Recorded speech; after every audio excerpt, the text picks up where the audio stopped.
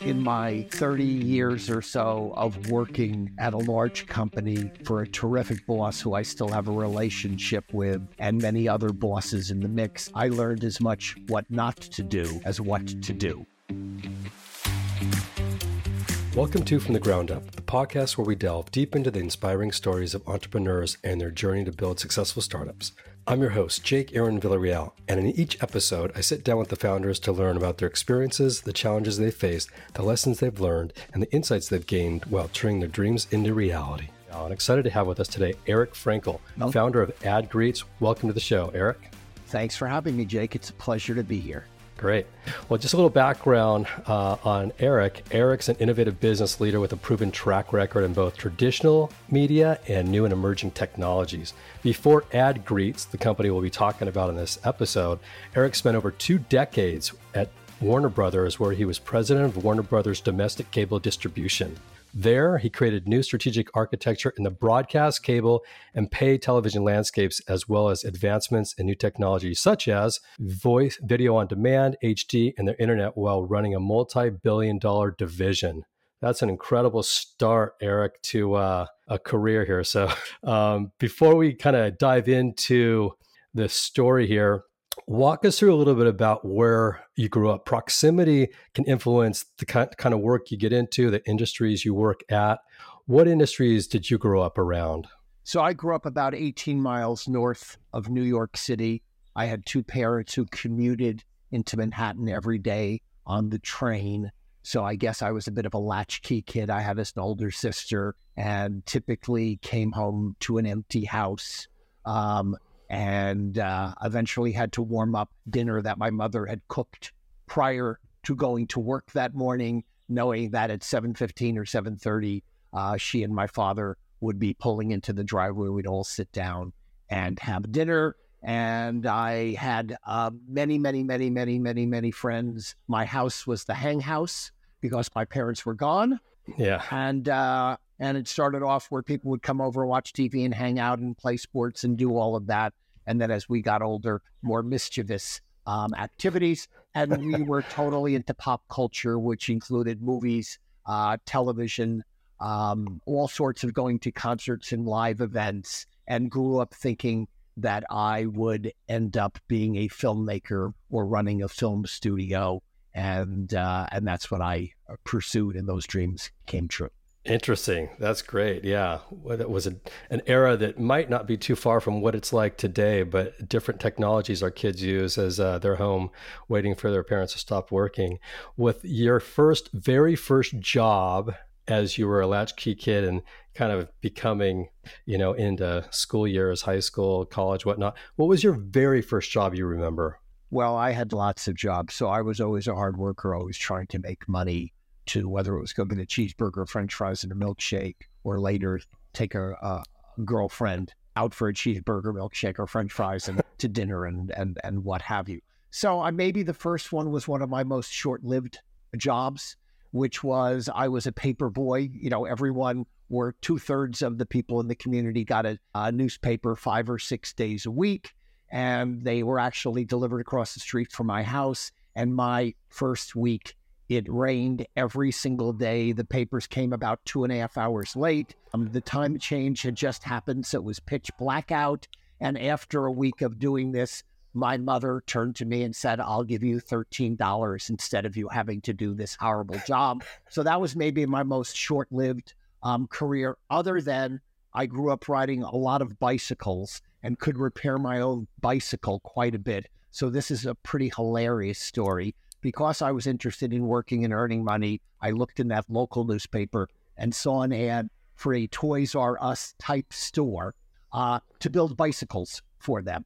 And I thought I knew what I was doing. So I applied. They said, "You're hired." And on my first day of work, I took a bus about 35 minutes down the big main drag towards White Plains, New York, got off, went into the mall, met my boss, who showed me a dozen giant boxes of bicycle parts and said, "Here you go. Good luck. I'll be back in a few hours." And I took a box, opened it up, and poured it out. And it was 127 different parts that I really have no idea what to do. I tried my hardest. He came and said, Eric, it's time for your dinner break. And I went out of the store. I hopped on the bus, went home, never came back again. It was my most short-lived. All other jobs were busboys at country clubs, raking leaves, washing cars, shoveling snow, and then working at what in those days they called the Army Navy store, but it was really where all the kids bought their Levi's and Lee's and back to school, clothes, along with in those days, Adidas and Puma before Nike was on board. So I worked there for a couple of years after school and Saturdays. In all those jobs, kind of in your adolescent years, was there one point where you thought, I'd love to be a business owner or really create my own company? Or when did the entrepreneurial spirit really kind of hit home for you? The entrepreneurial spirit happened when I went to college. I went to the S.I. Newhouse School of Public Communications at Syracuse University.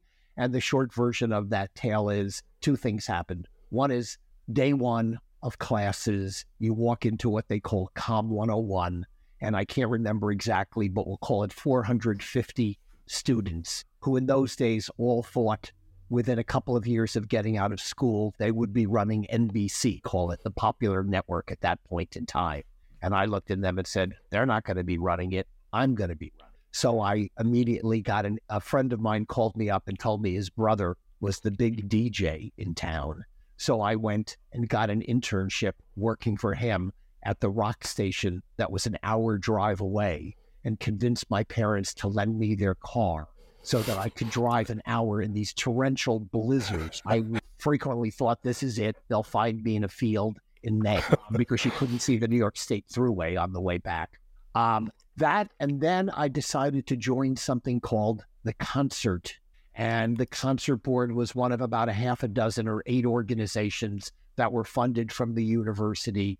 And their job was to bring in national entertainment, rock and roll, and every other kind of jazz and pop and whatever artists. And I joined as a junior member, as you do as a freshman. And it was there that I really had that aha or light bulb moment. The head of the Concert Board at the time, who has gone on to become maybe a top 5 executive in the music field, but at the time, I thought he did a disastrous job.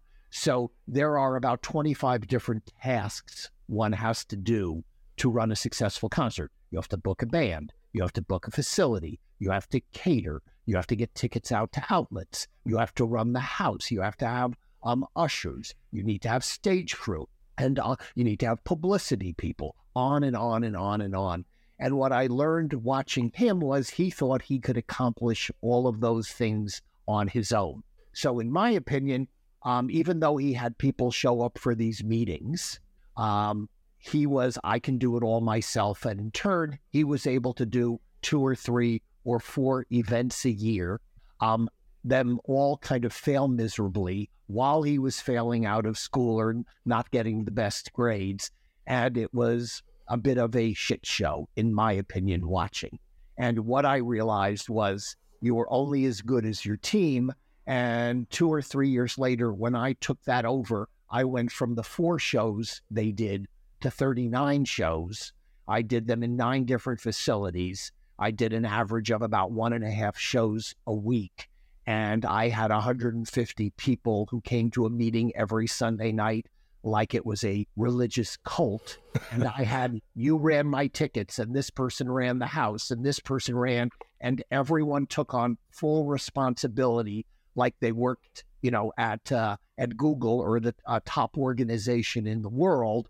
And in turn, we could accomplish things with excellence, led the team, made sure that everybody felt that they were part of it and could make these decisions. And in turn, we excelled. But no one human being could ever accomplish any of these things on their own. And it was about having these 150 people with about 24 core members. And so it worked like, it just worked amazingly.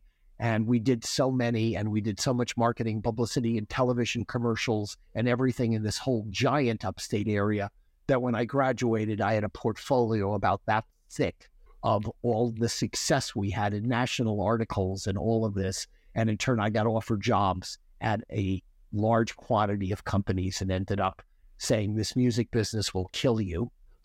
You can't stay up till 2:00 in the morning in a world filled with drugs and alcohol and be healthy. And most of the people I dealt with who were 24, 27 looked like they were 45. Well, I met someone over at Warner Brothers, the movie television division versus the record company.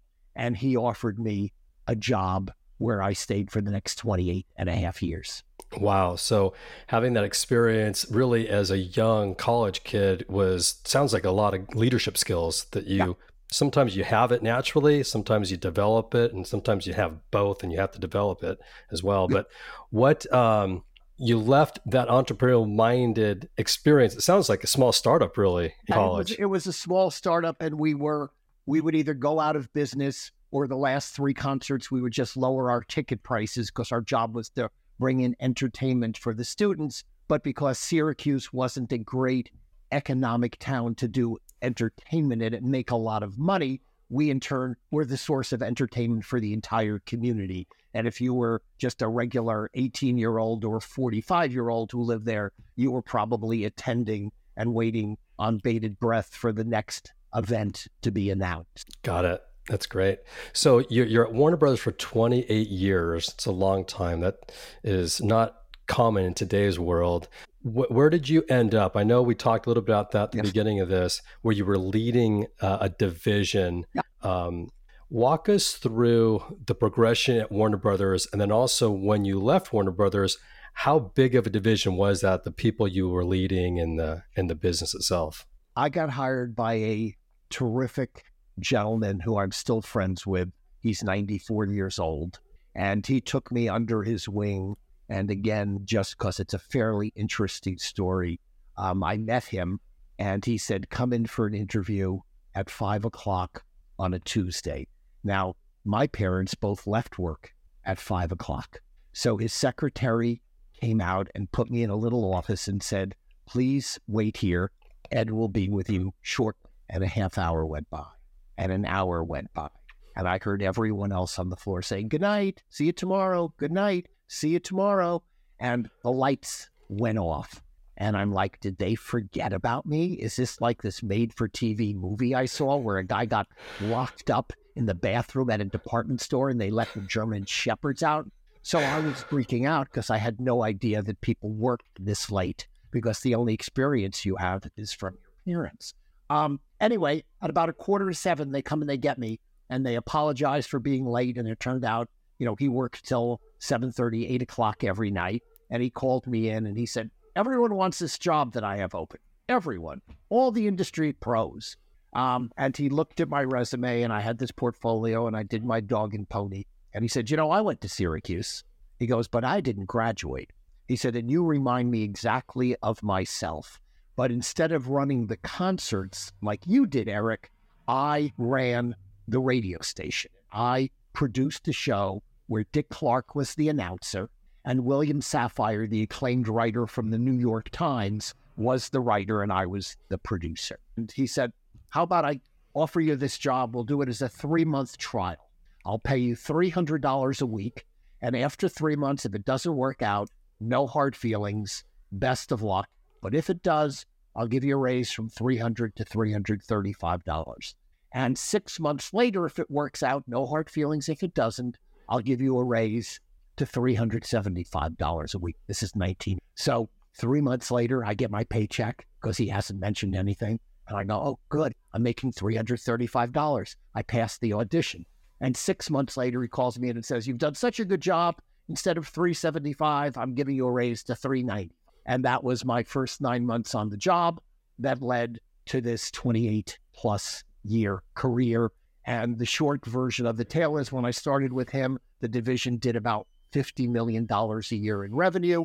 I ran the division for the last 8 years on my own. I eventually became the person who hired me.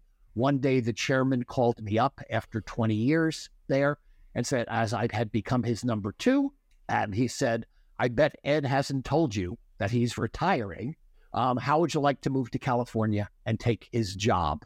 I didn't really think I wanted to move to California. I thought I was a tried and true New Yorker, but you can't pass up the number one job. So you say, of course I'd like to. And then I moved out here. They said, you have 18 months to find housing and get your kids into school. And we moved out here, and I did the job for another 8 years. And by the time I left on a good year, we were doing about 1.6 billion, up from 50 million. Wow, that's incredible. How big was the teams that you were leading at that time? It depends how you count it, but approximately 180 people. That's great. Because a lot of common resources, which was a smart idea. How many people do you need to come up with the marketing campaign for the television show Friends? So these people would create it, and then this person would touch it for home video, and then we would touch it for television, and so on and so forth. But my mantra on everything that I've done is, what's a better way to do it? What's a better way to do it? How do you reinvent? I always thought that if you did, the same thing every day, you become the horse and buggy. And today it's still the mantra that I try to, preach to the 30 people who work for us today is test, learn, improve, repeat. Test, learn, improve, repeat. And it always surprises me that it's harder to sell that through than one would think. And to me, that's the most enjoyable part is what did you learn on Monday, Tuesday, Wednesday, and how do you do it better on Thursday, Friday, and next Monday? Yep, that's great. Well, let's dive into your company, AdGreets. What inspired you to start the company, and what's the problem so the listeners understand? What's the problem in the market you're helping solve today? Well, let's talk about the original premise, and then we'll talk about. Great. Okay. So here I am leaving Warner after 28, 30 years. Two divisions are merged together, and I had a boss who was very, very old school, didn't want to reinvent anything. And I don't believe he ever liked the fact that I would come in every day with a new idea and a new idea and a new idea. And even more, unfortunately, in my opinion for him, he didn't like that all of my ideas came to fruition and were successful. And he was all about CBS and old school television. And I was cable and video on demand and new technologies and pay television. And he would think that we would be doing business the way we had for the last 25 years forever. And I knew it was going to change and change radically. So the short version of that story is that they merged two divisions together. The company agreed to pay me lots and lots of money for 4 years, which gave me the freedom to do whatever I wanted to do. And they let me stay in my office and gave me all these other benefits because it was just a merged entity versus, we don't like what you've been doing. In turn, I had generated $12 billion over the last, 5 years and so on. So I was reading all about personalization and how that was going to become a terrific business. And even though I wasn't really into it, I was reading about how ringtones were such a big business. And a guy named Soulja Boy, who I didn't know any of his songs, was selling $5 or $8 million worth of ringtones as one artist. And after I studied it, staying in my office at Warner Brothers, being able to converse with my team who had worked with me for years and years, I decided that if we could take these things called ringtones and voicemail, and if we could create e-cards and e-invitations and have them personalized by celebrity, so instead of your phone just ringing and hearing a couple of notes of a Soulja Boy song, if it could say, "Yo, Jake, it's your boy Eric calling, pick up the phone," while Soulja Boy's hit song was playing. So I decided to pursue that. I raised about $12 million over a period of time, including a bit of that money from myself. And we went into business and we built this business that was working really, really well. But it was a little too close to what I had been doing before, because I had to deal with celebrities, sports stars, agents, managers, and primarily what we would do is sell you a $3 card that had Mickey Mouse saying happy birthday to your child, one of your two children, with their name. Hey, Timmy, it's Mickey Mouse. Your dad told me it's a big day, your birthday. So we had deals with Disney and all of these various celebrities. And it was all done with lots of production and all of these variables. And we were selling them. But we were selling $3 toys, call it. And we were keeping half the amount of money and giving Mickey Mouse and Disney the other half. And one day we woke up and said, we've built the world's best personalization platform. And this is pre-Cameo. Cameo figured out how to make it really successful because they figured out how you didn't have to do all this early production. Charlie Sheen could look at his phone and go, hey, Jake, Charlie Sheen, your wife Susie tells me it's a big day. And he could do that in 40 seconds and you got rid of the day and a half of production that we were involved in because there wasn't such thing as a selfie. And the short version is that one day we said, what if we sold this to brands? What if instead of $3, brands paid us $33,000? And we enabled BMW to thank Jake, why the new BMW 4 Series is great, tell him where his dealership was locally. And we pretty much stayed in this email type business doing that. And brands raised their hands, the innovative, smart ones. And we started doing this. And then somebody said, we love this email. Can you do it on Facebook?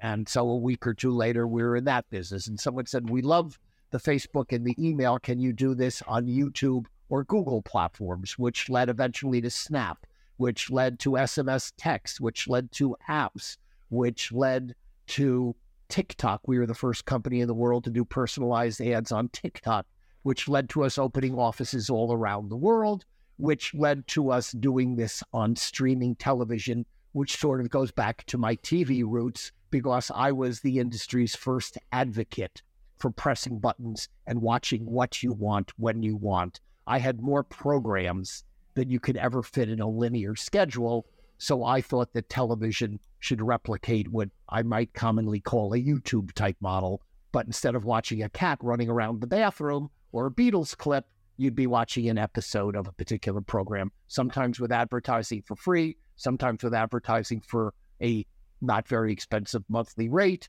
and then you could pay more to not have advertising and pay even more to get early windows. And at Warner Brothers, I spent a decade selling that concept through to the television industry, which they eventually embraced. My division got bigger, and then I woke up one day after after we were doing all the cards and voicemails, and I said, you know what, here I am, this gigantic consumer who had this big job at Warner Brothers, and brands don't really converse with me. Macy's shows me ads and tries to sell me dresses and pocketbooks and high heels and doesn't tell me where my local Macy's is or where your local Macy's is. And advertising is dull, generic, very often static. Brands play the same ad for so long, even if we love it. The first time we say brilliant, the second time we say clever, the sixth time we say, I think I'm going to kill myself if I see it, and very often provide information. When I lived in Manhattan, I knew my Burger King was on East 86th Street. I don't know where my Burger King is, and I don't understand in the world of digital why a Burger King ad doesn't say go to Santa Monica and 17th Street or go to DoorDash. But where you live, it's called Uber Eats, and where someone else lives, it's called Grubhub. Yeah. So that's what we do now, and we work for brands, agencies, strategic partners, and now all of these ad platforms, most of which have been selling one ad for 5 years, 20 years, and in the case of television, many of these people are broadcasters who went into streaming, and they've been selling Coca-Cola or BMW or Macy's one commercial for the last 80 years, and now they understand that we can push out a different ad to you than your mother, than your sister, than your aunt, and we can tell you where your McDonald's is, or we can talk to you about different SKUs,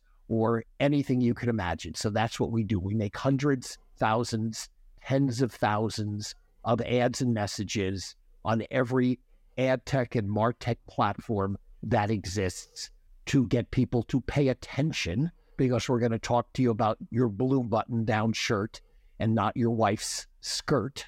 And we can sit there and say, hey, we've missed you. It's been 6 months since you've been in, if that's what the strategy is. Or we can remind you that the lease on your car is up in 95 days and you have some decisions to make, or anything than anyone can imagine. You have young children, we can show you ads with kids in the back seat. My children are grown. We're no longer looking for the safest car like we did for 2 decades when they were in the back seat and it was all about their safety and the car seat. So the problem, if we just kind of bring it all back to what you're bringing to market, is personalization in ads to whatever genre a brand is focused on, and doing it in a way that you're collecting the data, providing a better way to personalize, and then sharing the analytics and all the data with the brand so they're clear of. So primarily it comes down to this. So there's ad tech and martech.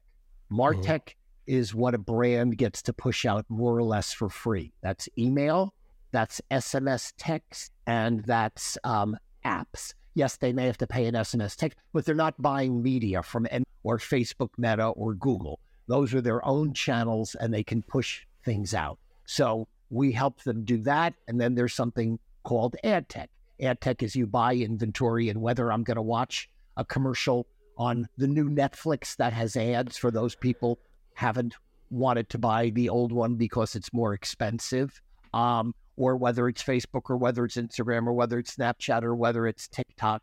So we look and see what a brand does today, and we say, here's what the challenge is, and we build demos. We come up with a strategy, and we say, for Eric, we shouldn't show a smiling family at McDonald's because Eric's wife is no longer worried about what we're going to eat for dinner tonight because it's the 2 of us, and she doesn't have to feed 4 people like she did for 18 years. So that ad in the smiling family and little kids hugging their parents' knees is irrelevant and a bad message. So we come up with a strategy. We build some demos to explain to the client. They go, that's great. It could be for Facebook. It could be for Google. It could be for email. It could be for app. It could be for streaming television.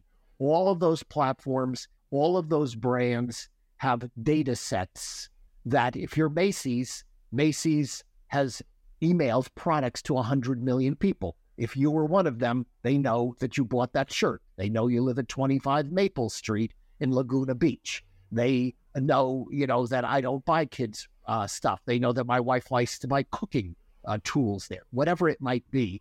And in turn, we come up with a strategy. We build demos. Once we get signed off on it, we've built the tooling and the technology to make hundreds, thousands, tens of thousands or more of these, to make them in a very short amount of time, hours or a day. Then we have integrations with every one of these kind of channels. So we're able to push them into Facebook or Google or Snapchat or Pluto TV or whatever it might be, or email or app. And then the consumer, instead of seeing this old school generic message, is seeing one that's much more related to them. Hey, Laguna Beach, it's Tuesday morning. Thinking about lunch? And so on and so on and so forth, and reminding you where on that highway you should go for, lunch today, whatever. I love it. It's great. We track the analytics. We do a retroactive analysis. So beforehand, we know what all of their metrics are. How many people click? How long do people watch? What does it cost them to get a click? What does it cost them to get a purchase? What's the average amount of the purchase?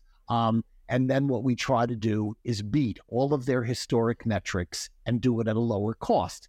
So if you had 100 customers just for the heck of it buying something in the month of April, and we come in and we get 300 people, and if the average basket or cart was worth $10 and we're getting $20, and the average person watched for 6 seconds and now they're watching for 24 seconds, and if we're doing it, instead of it costing you $5 to get that purchase, we're doing it for $2.50. We've cut your costs in half, and we've quadrupled, and what have you, all of those important metrics. And we report them every day, have dashboards, remind you of the success, and say, now that we're up and running, what do we do to improve it even further? And no other competitor is both ad tech and martech. No other competitor does it on as many channels. That means the Facebook, Google, Snapchat, TikTok, Apple, all of that.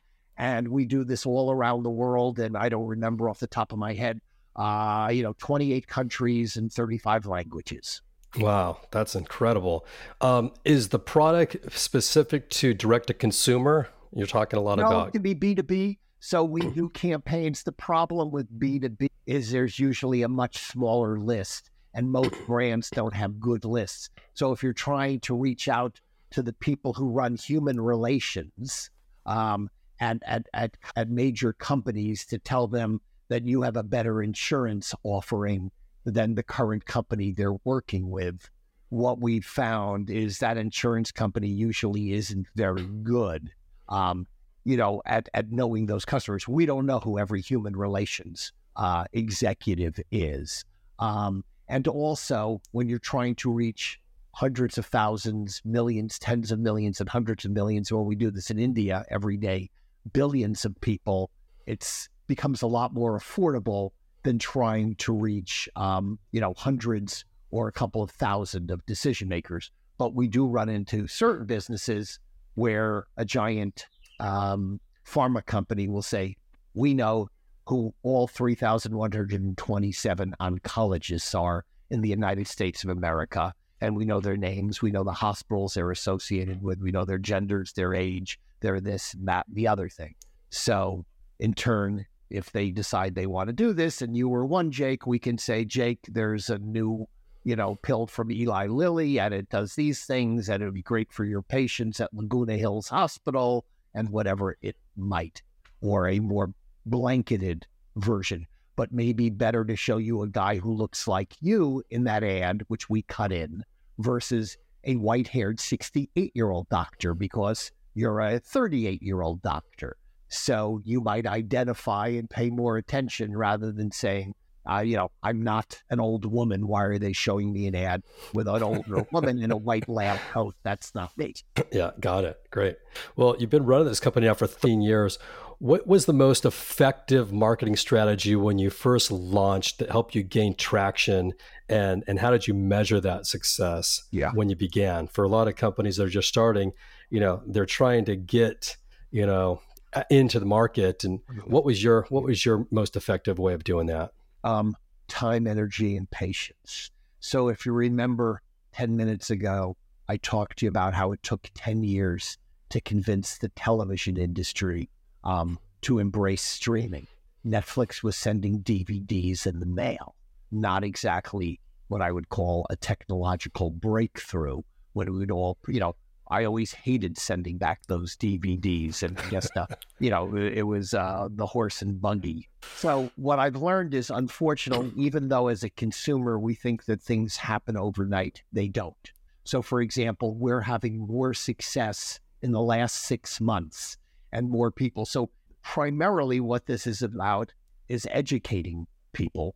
And the good news is, for years, people would say, I don't get it. You'd show executives at Macy's an ad that they show me trying to sell me a dress, a pocketbook, and high heels. And then I would play them one that's telling me to go to the Century City Mall, showing someone who looks like me in the ad, and talking all about SKUs that I would be interested in. And there are a lot of executives who would like to keep their head down, do things the way they always have, collect their paycheck, and not innovate. So there's two kinds. And then on the other hand, we have brands where we do our presentation and 5 cards into it, they say, where have you been? This is exactly what we wanted to do. You've reinvented our entire business. I have 135 million SKUs, and we need everyone as a unique customer, and we can't talk to them with one voice. We don't believe that people love the bouquet. We believe they love individual flowers. So there are many, many programs that I like on HBO, but I have no interest in watching the new Sex and the City, for example. So I'll pay you $100 not to watch it. But if you talk to me about a half a dozen shows, I was just very sad to see Perry Mason end a week ago. So it's using all sorts of data and knowledge and demographic information to guess what people. That doesn't mean that there aren't guys my age who don't love Sex and the City, but there's a better chance that they'll like a Batman or a Superman or the series about the Lakers and whatever else it is. And then, on Facebook, people say what they like. So you're able to utilize all of that to make more compelling ads. And we also don't believe there's a lot of customer experience and customer journey. If you and I went to lunch today at one of those restaurants on the main drag, on the way out, someone would say, thank you. Thanks for coming. Hope to see you soon. And if they knew you, Jake, they'd say, Jake, thanks for coming. Hope to see you soon. We could go spend $2,000 at Macy's or Saks Fifth Avenue and nobody would really thank us. I don't understand why a brand doesn't reach out, because you've opted in, Jake, to say, Jake, on behalf of everyone at Saks, we want to thank you for coming into the Laguna Hills store, wherever it might be, and purchasing. And then we are able to, via automation, pull up SKU number 1 you bought, SKU number 3, SKU number 27. Our way of saying thanks, purchase something again during the month of May, and we'll give you 20% off. And how do we turn a $500 sale into a $1,000 sale? And how do we make Jake feel good? And how do we differentiate Saks Fifth Avenue than every other brand? That's great. Yeah.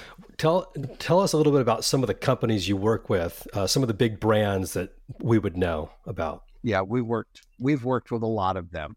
And I mean, the interesting thing, what you learn is better ways to get them for longer. So, they range from, our longest term client is a company called VCA that I had never heard of. VCA is a veterinarian set of hospitals that got bought by Mars, what you and I would think is the candy bar company, out of the UK for, I think, $8 billion. So they're very, very substantial. And they have about 850 veterinarian hospitals. And in my neighborhood here, there are a zillion of them. And I got introduced to the CEO, who's very, very smart. He sold his company for $8 billion.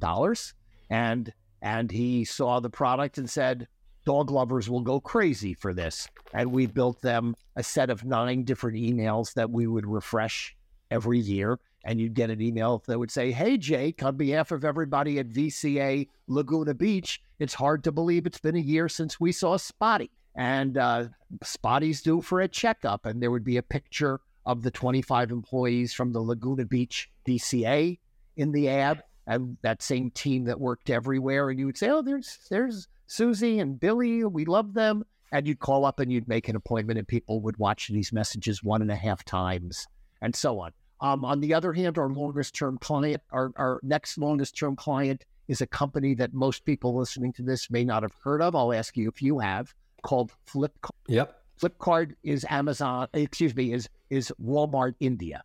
They, when we first started dealing with them, they were worth a couple of $2 billion. They're worth about $50 billion today. They get it, and we work for them every single solitary day. We've done this for Amazon Prime Video, for Amazon Fire TV, the little plug on the side. We've done it for Amazon Fashion. We've done it for Amazon Echo. Alexa, call me a cab. Which one would you like? BMW.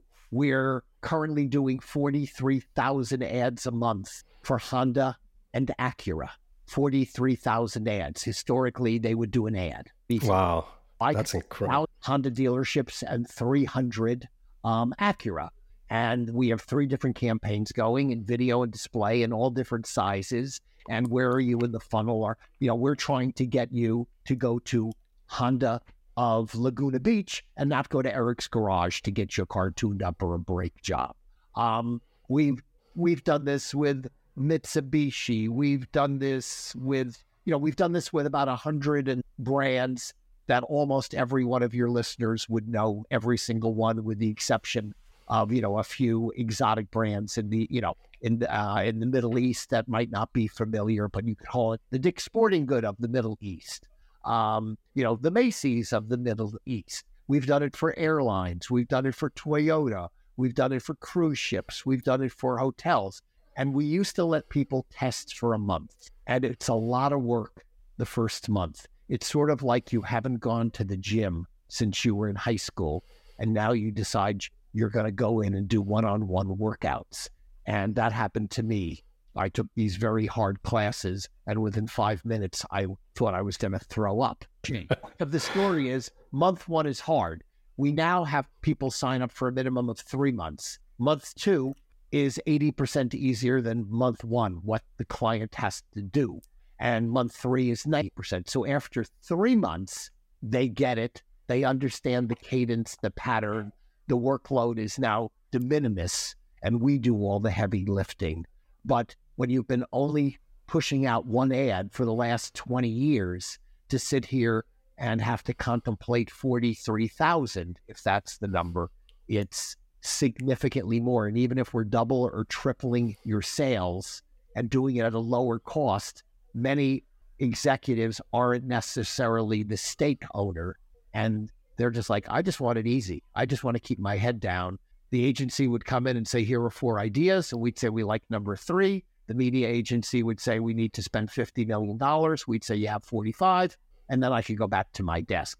Now they're looking at numbers every day and they're seeing which ads work better and why and how and which channel and which SKU and which language and you name it. And more complex, but the results are outstanding. Well, it sounds like, I mean, just listening to your story, you've raised $12 million.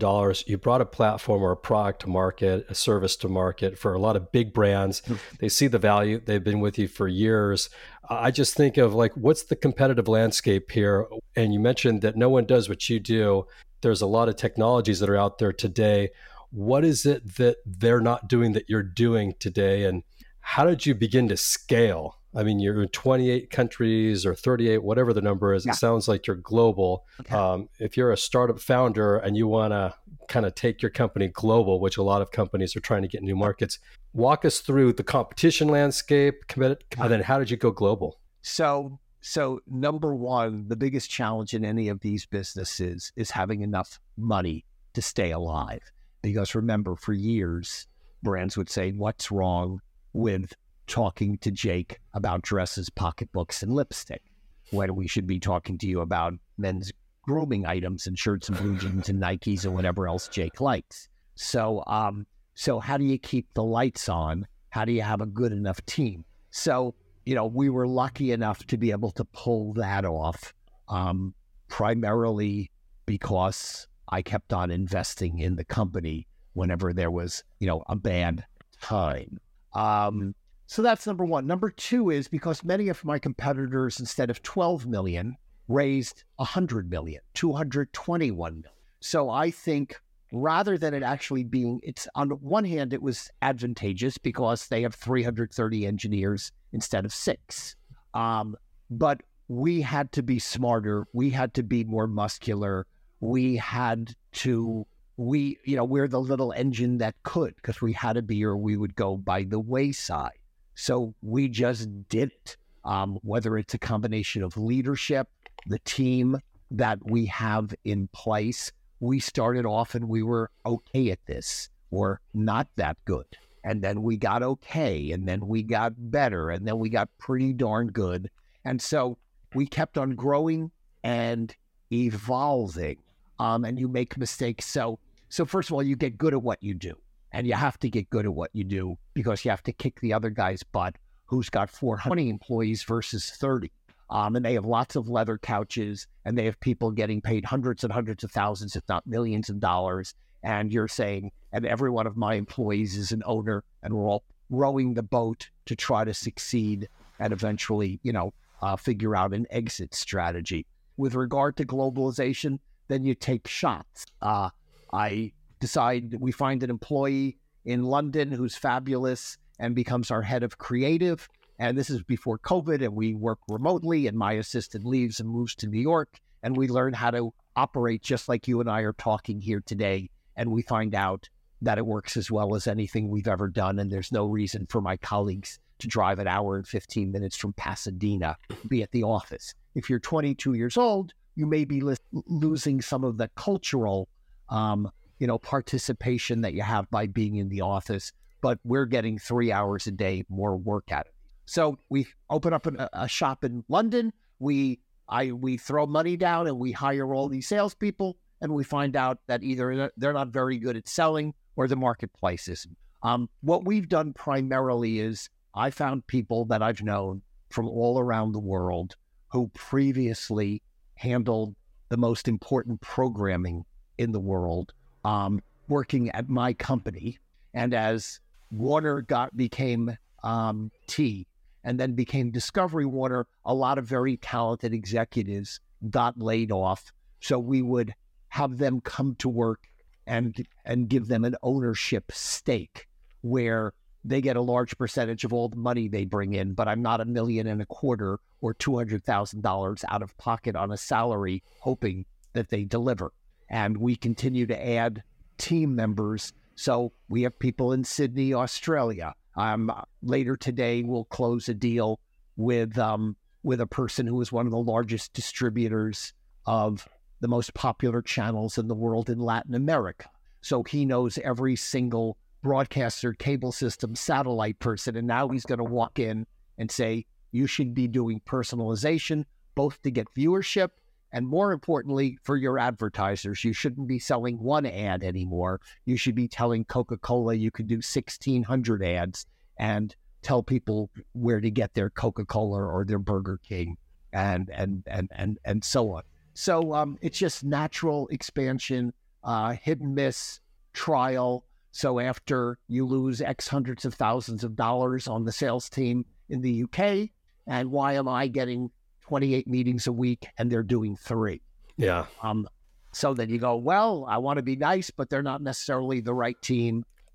So you change them out.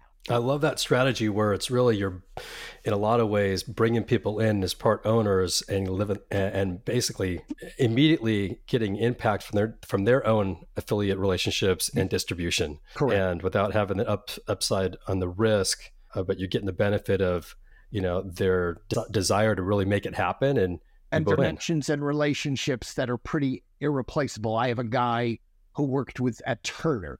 So he was the guy who distributed TBS, TNT, CNN, Headline News, Adult Swim.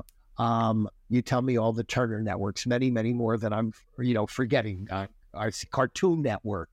So he's one of the, most prolific distributors of networks. Yeah, I think he eventually also became the HBO guy and all of that. So, when he knocks on the door of the family in Brazil that owns all the media, he's warmly accepted, and he has the opportunity to make as much money as he can deliver because he's now, a participant in the business. And if he can turn it into a $20 million a year business for him, he can end up making 2 and 3 times more than he did per year in his 30 years as an executive at his old company. Yeah, it's interesting. At the beginning of this podcast, you talked a little bit about a pivot where you were at and pivoting from being at Warner Brothers into becoming, building your own startup.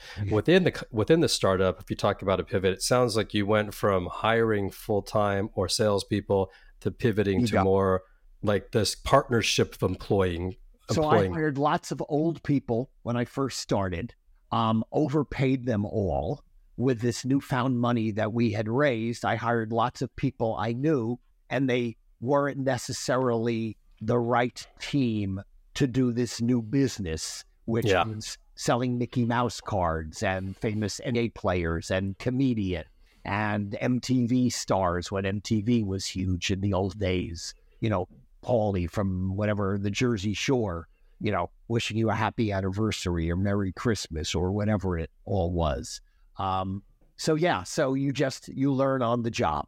Yeah. And you have to make decisions before the blood is up to your knees, or the deficits are. So, you can just try the next good thing. So you replace, and I'm not being ageist here or anything, you replace the 44-year-olds with 21-year-olds. So they earn the money back then, and they understand the religion, I would argue, much more, and the goal, and they're much more suited to the task.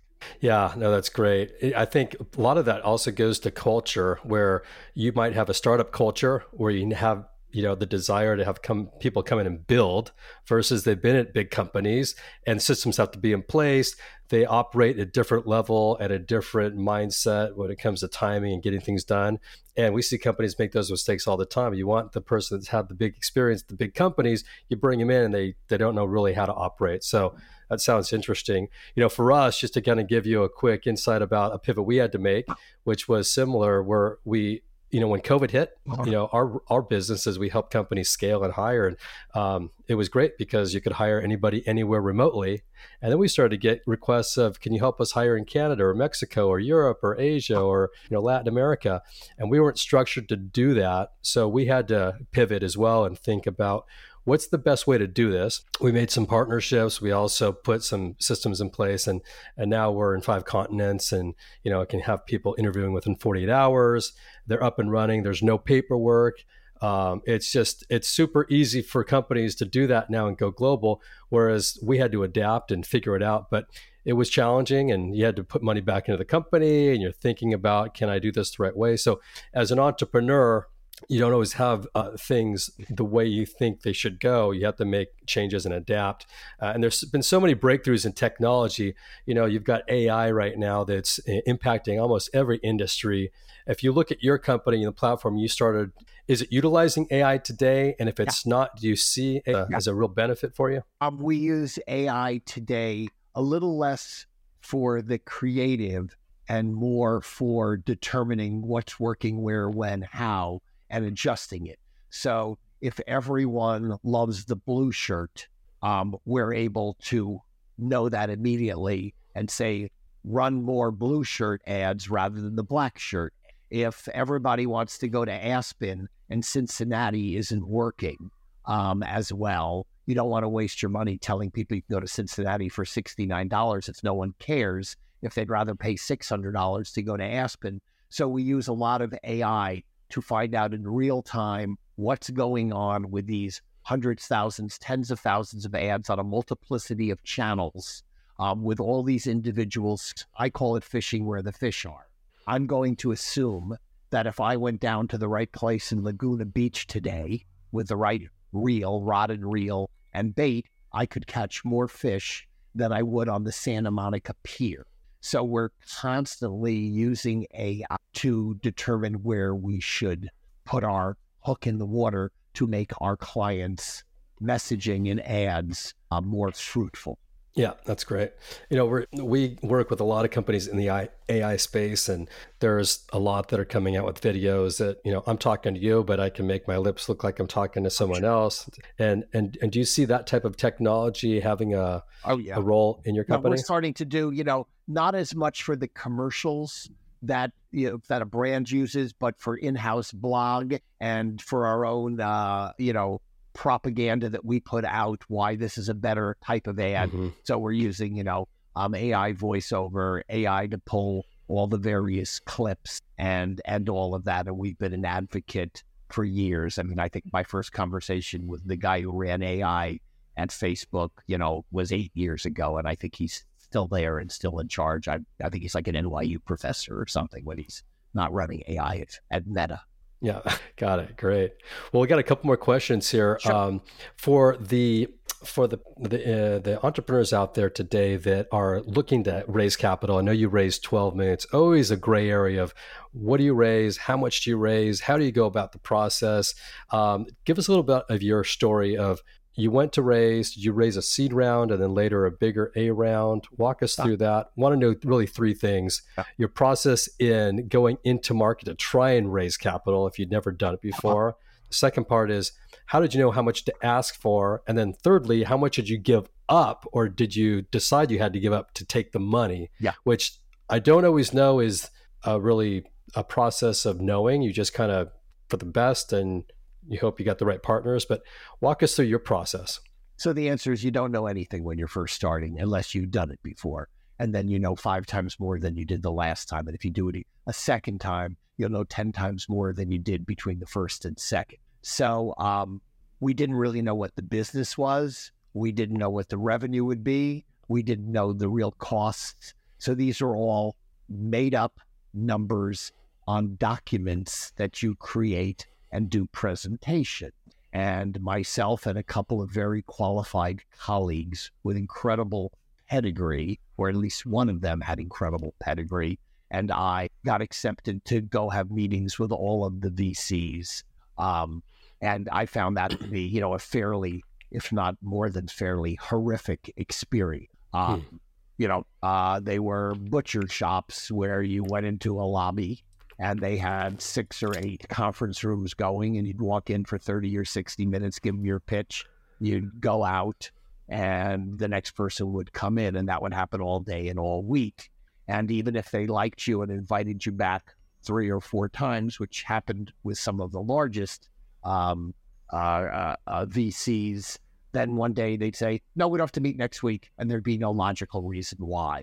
But one of the logical reasons was we didn't really exactly know what our goals were and what the business model was and so on. We were just a bunch of smart, talented people who were going to try to make an idea work and pivot if it didn't.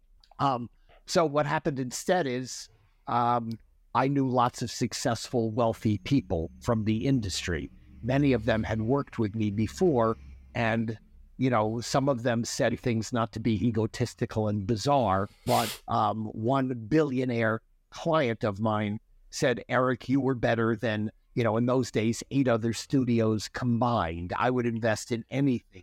Now, that doesn't, he's so rich and so smart that he limits what he gives you and so on. But the short version is we raised about $6.5 million, and everyone was in love and everyone was happy and everything was working. And then we had a pivot, and then you'd run out of money. And because I had some money from my nearly 30 years at Warner, every time we would get together and be in a jam, I'd say, hey, I'm going to throw a couple of $100,000 into the mix. You guys are a lot wealthier than I am. Can I count on you also? So that's what we did until we got to a break-even level with the company. Now we have people coming and saying, can we invest real money? Can we buy you? And there's a whole bunch of different activities happening, and it's a very different climate. Although climates change, in 1 minute it's all about ad tech and this, and then it's all about AI, and nobody really knows what that means and how it's all monetized and so on. So that was our journey, and it's a horrible journey. What I like doing is inventing products. I like selling the products. I like producing the products. I like deploying them. And I like looking at the increases in engagement and activation that we garner more than I like going to nameless people and trying to convince them to give us money. Yeah, got it. That's not as much fun. And as far as evaluations, you're not really, really concerned about that, in my opinion. You either want to do this or not, and you're either going to get money from someone or not. And the trick is, can you, I don't know what the latest numbers are, but somebody would tell you that 92% of all startups fail. So the question is it a good enough idea? Is there a broken $781 billion business called marketing that doesn't tell me where my Burger King is, doesn't tell me where my Ford dealership is, shows me a commercial of a car with little kids in the back seat when I don't have little kids and I don't care about that. And now I just want a fast car with a good stereo and a big screen. So there was a real problem. There still is. Everyone will do what I'm telling your listeners and viewers today. In the next 7 years, this will be commonplace. This will be super duper popular, but old bad habits die slowly. And that's what I've learned. And you just have to have the wherewithal, desire, and capitalization to hang in until you convince the world. And there's really almost no such thing as an overnight success. Your typical overnight success takes 20 years. Yeah, I know. Yeah, I think it was 8 years until they really started to see significant revenue where they actually could take home some real capital, and now they're multi-billionaires. But yeah, it's kind of the long view, and you got to grind it out day to day and make incremental changes to see growth. As a leader, what's been your secret sauce in staying positive, not just for yourself, but also for your important partners or employees? Well, we actually have we have meetings. We have all staff meetings nearly every week, and it's all about communication. So, you try to be, in my case, maybe the old wise man. So I used to like to say at Warner, in those days when everyone had receptionists, and 9 out of 10 receptionists would just offer you a bottle of water and maybe ask you to sign in. I would say our receptionist can tell you what our top 10 goals and objectives are. So the right hand has to know what the left hand's doing. So it's really about communication. I mean, there's a whole other list, but the logic is every week we sit down and I say, here are our top 10 or 15 things we're working on. So no one can say they don't understand it. And then every single person pulls up their page of a deck and tells the rest of the people, with the exception of some maybe some administrative people, but even they get a chance. And they say, here are the top 5 or 10 things we're working on. So we know what's going on in engineering, and we know what's going on creatively, and we know what's going on with analytics. And we know everyone knows that at the end of an hour, everyone feels like they're a member of the Lakers, the Yankees, the Dodgers, whatever you want to call it. It's a team. It's high five. We're all in this together. Here's people who are looking to invest, people who want to buy. Here's the opportunity. Here's when we'll be giving out new options.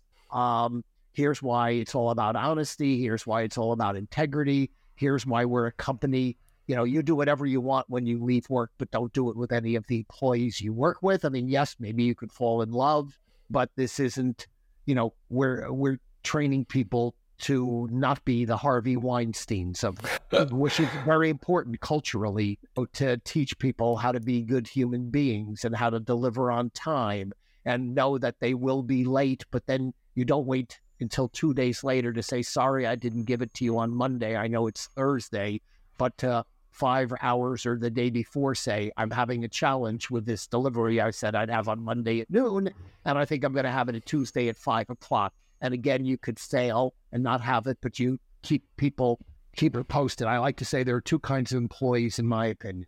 The kind that get everything done, they keep a list of everything that needs to be done, and are sitting outside the door or outside the Zoom call, waiting to walk me through the 15 things they've done, and the others that I have to run around and chase.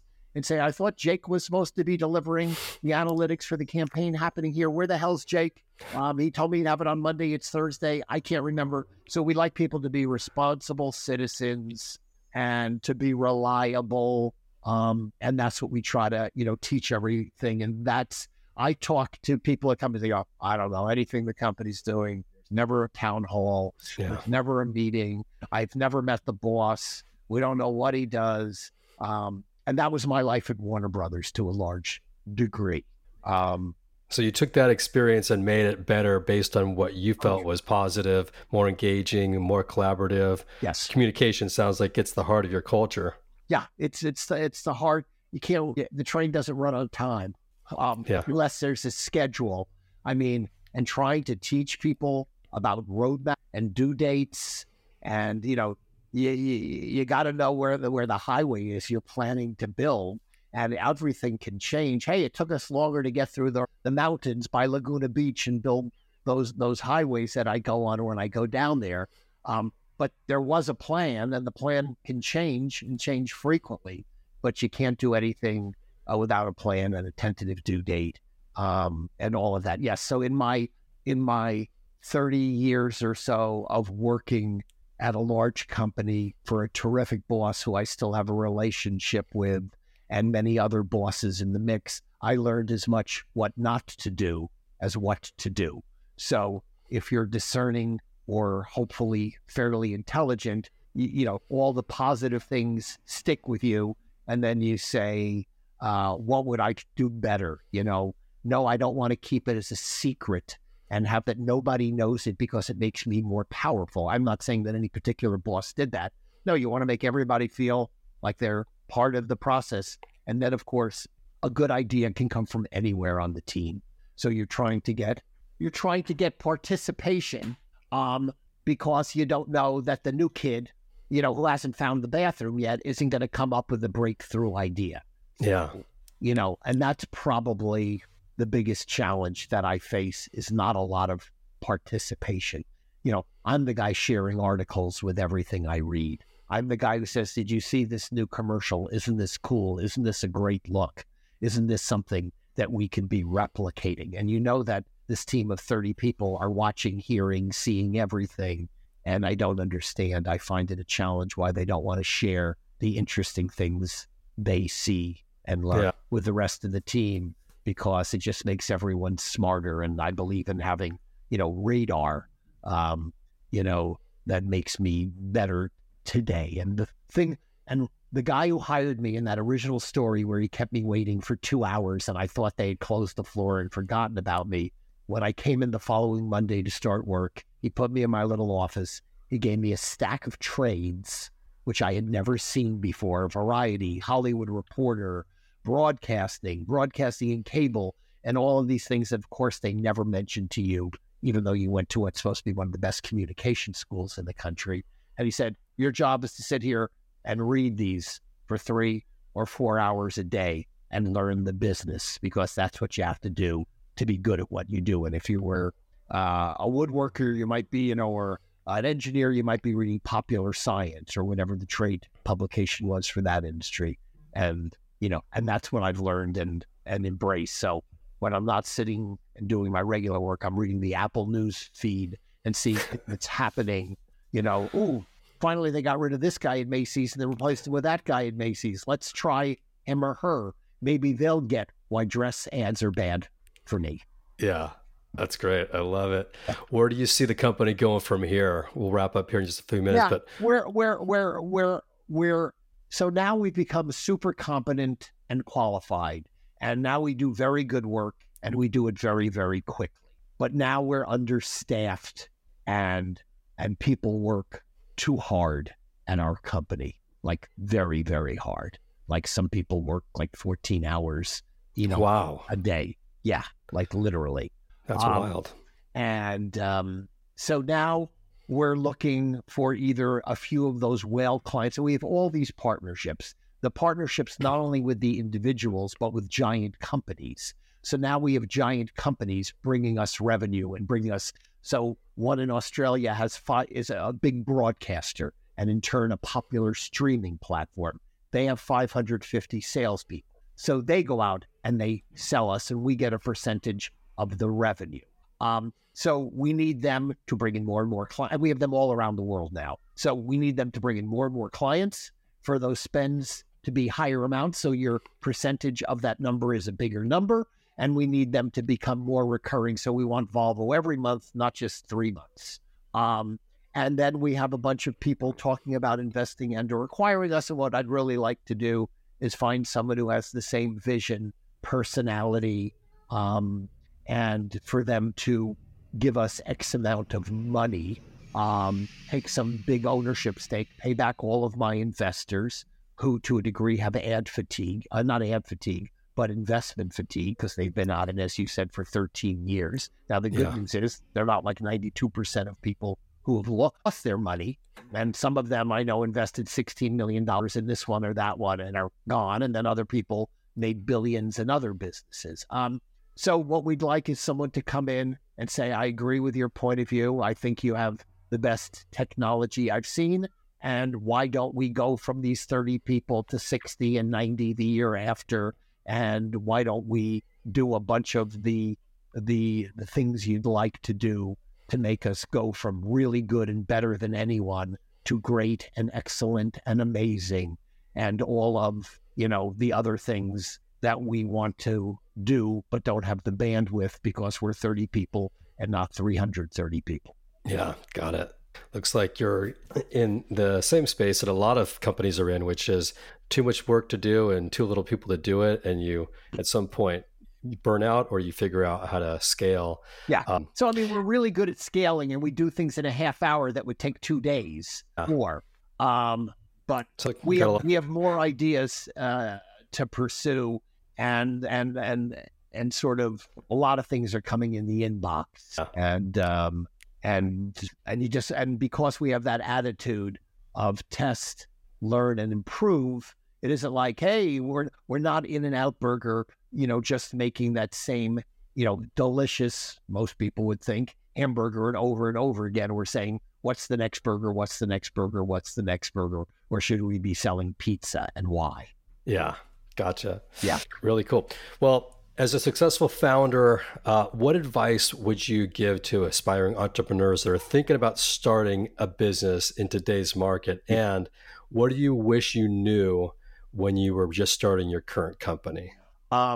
Well, sometimes ignorance and lack of experience, I guess, can be terrific because we see, young people straight out of school, drop out of school, go on to launch these significant companies. If you dig in, they really ran into lots of rough spots, or, Facebook was a way to look at the pretty girls or the pretty guys in your college class. And it has nothing to do with that to a degree now, or not a lot necessarily. I would say, follow your dreams, of course, because that's what you want to do. But I would also argue it's terrific to go to work at a good organized company and learn a lot of fundamentals from culture to just, how things work, to be able to read spreadsheets and understand economics and learn how to manage people. We see a lot of these startups. We go to the Harvey Weinstein and Good Behavior School that I was talking about. You probably will have less success if everybody's smoking weed and having tequila parties and sleeping together, like we've seen the made-for-TV movies or series based on those entrepreneurs. So it's good to have a mentor. It's good to learn what to do, what not to do. And then, the question is, what's the idea that's going to convince someone to give you $1 million or $122 million to launch this? And frequently the pedigree will help convince those people because you have some kind of track record and experience, and you're not going to be the person who ran a company and deceived all their investors for years, a la Thoronis, which never really worked, the blood test. With Hull. So, it's, just put together your plan, know what you're talking about, know it'll take a lot longer, it'll cost a lot more money, and garner some experienced people around to help you. You don't know that you have 60 bills if you get an office, for electricity and, for your internet and insurance and, all of these things. There's just a lot of hidden costs that are invisible to you if you're at a company like I was, where I could do, we generated so much money. Any intelligent thing that we wanted to try, they'd say, go and try, because you bring $1.5 billion a year or something. Here you can get in a lot of trouble with every, move that doesn't move the needle. Yeah, that's great advice. Well, Eric, you've got a great career track that you've turned into a startup that's been funded. You're global. Looks like you're on a really good track here. I appreciate your time. It's just wonderful to hear somebody that's taken your experience and really helping change the industry. And also, I want to appreciate the listeners for taking their time to listen to us today and hearing really the story of Eric Frankel and what it takes to be a successful entrepreneur. Look forward to hearing from you in the future, Eric. And stay in touch. Let's definitely stay in touch. For the listeners, we'll catch up on our next episode. And thank you for listening. And Jake, if anybody wants to reach out, info@adgreets.com, and we'll respond to them. Perfect. Great.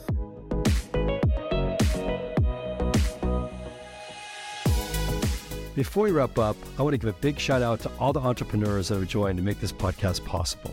And for all the listeners for listening. It means the world to me that you chose to spend your time with us today. I'm your host, Jake Aaron Villarreal, signing off for now, but can't wait to connect with you all soon on the next episode. Take care. This show is sponsored by Match Relevant, a company that helps venture-backed startups find the best people in the market, and they do it in 3 simple steps. First, they sit down with founders to understand their story. Second, they tell their story into multiple candidate channels. And third, they schedule interviews within 48 hours. Find us at matchrelevant.com to learn more about how we do it.